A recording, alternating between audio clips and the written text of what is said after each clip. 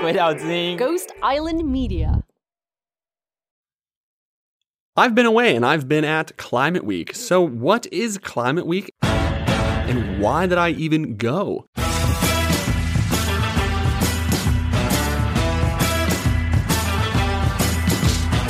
Climate Week is a week-long, get it, series of events that happens in New York at the same time as the United Nations General Assembly. So it is not a UN event, but it happens in parallel because once all those people, all those delegates, all those government officials, all of those corporate lobbyists are in town, you might as well get them to come over and talk about climate change. And boy, did they show up.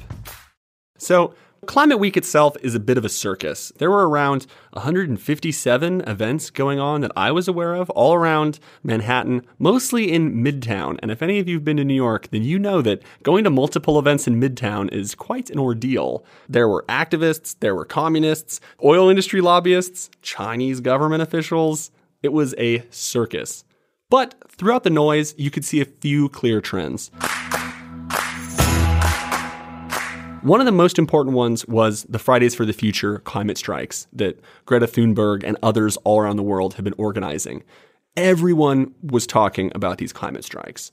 This year was especially important because this was the first year that climate change has really captured the headlines in a way that's significant.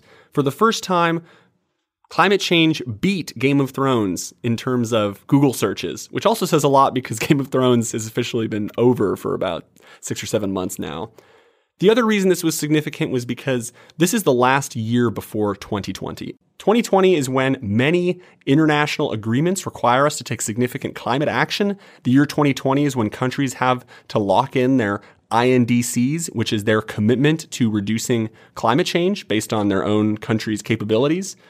And so we had to basically get this right.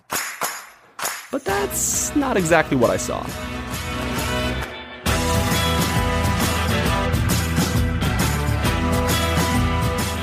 Hey guys, to hear the rest of this episode, head on over to patreon.com, waste not, why not, for this special bonus episode. Support us on Patreon and get the exclusive. Thanks.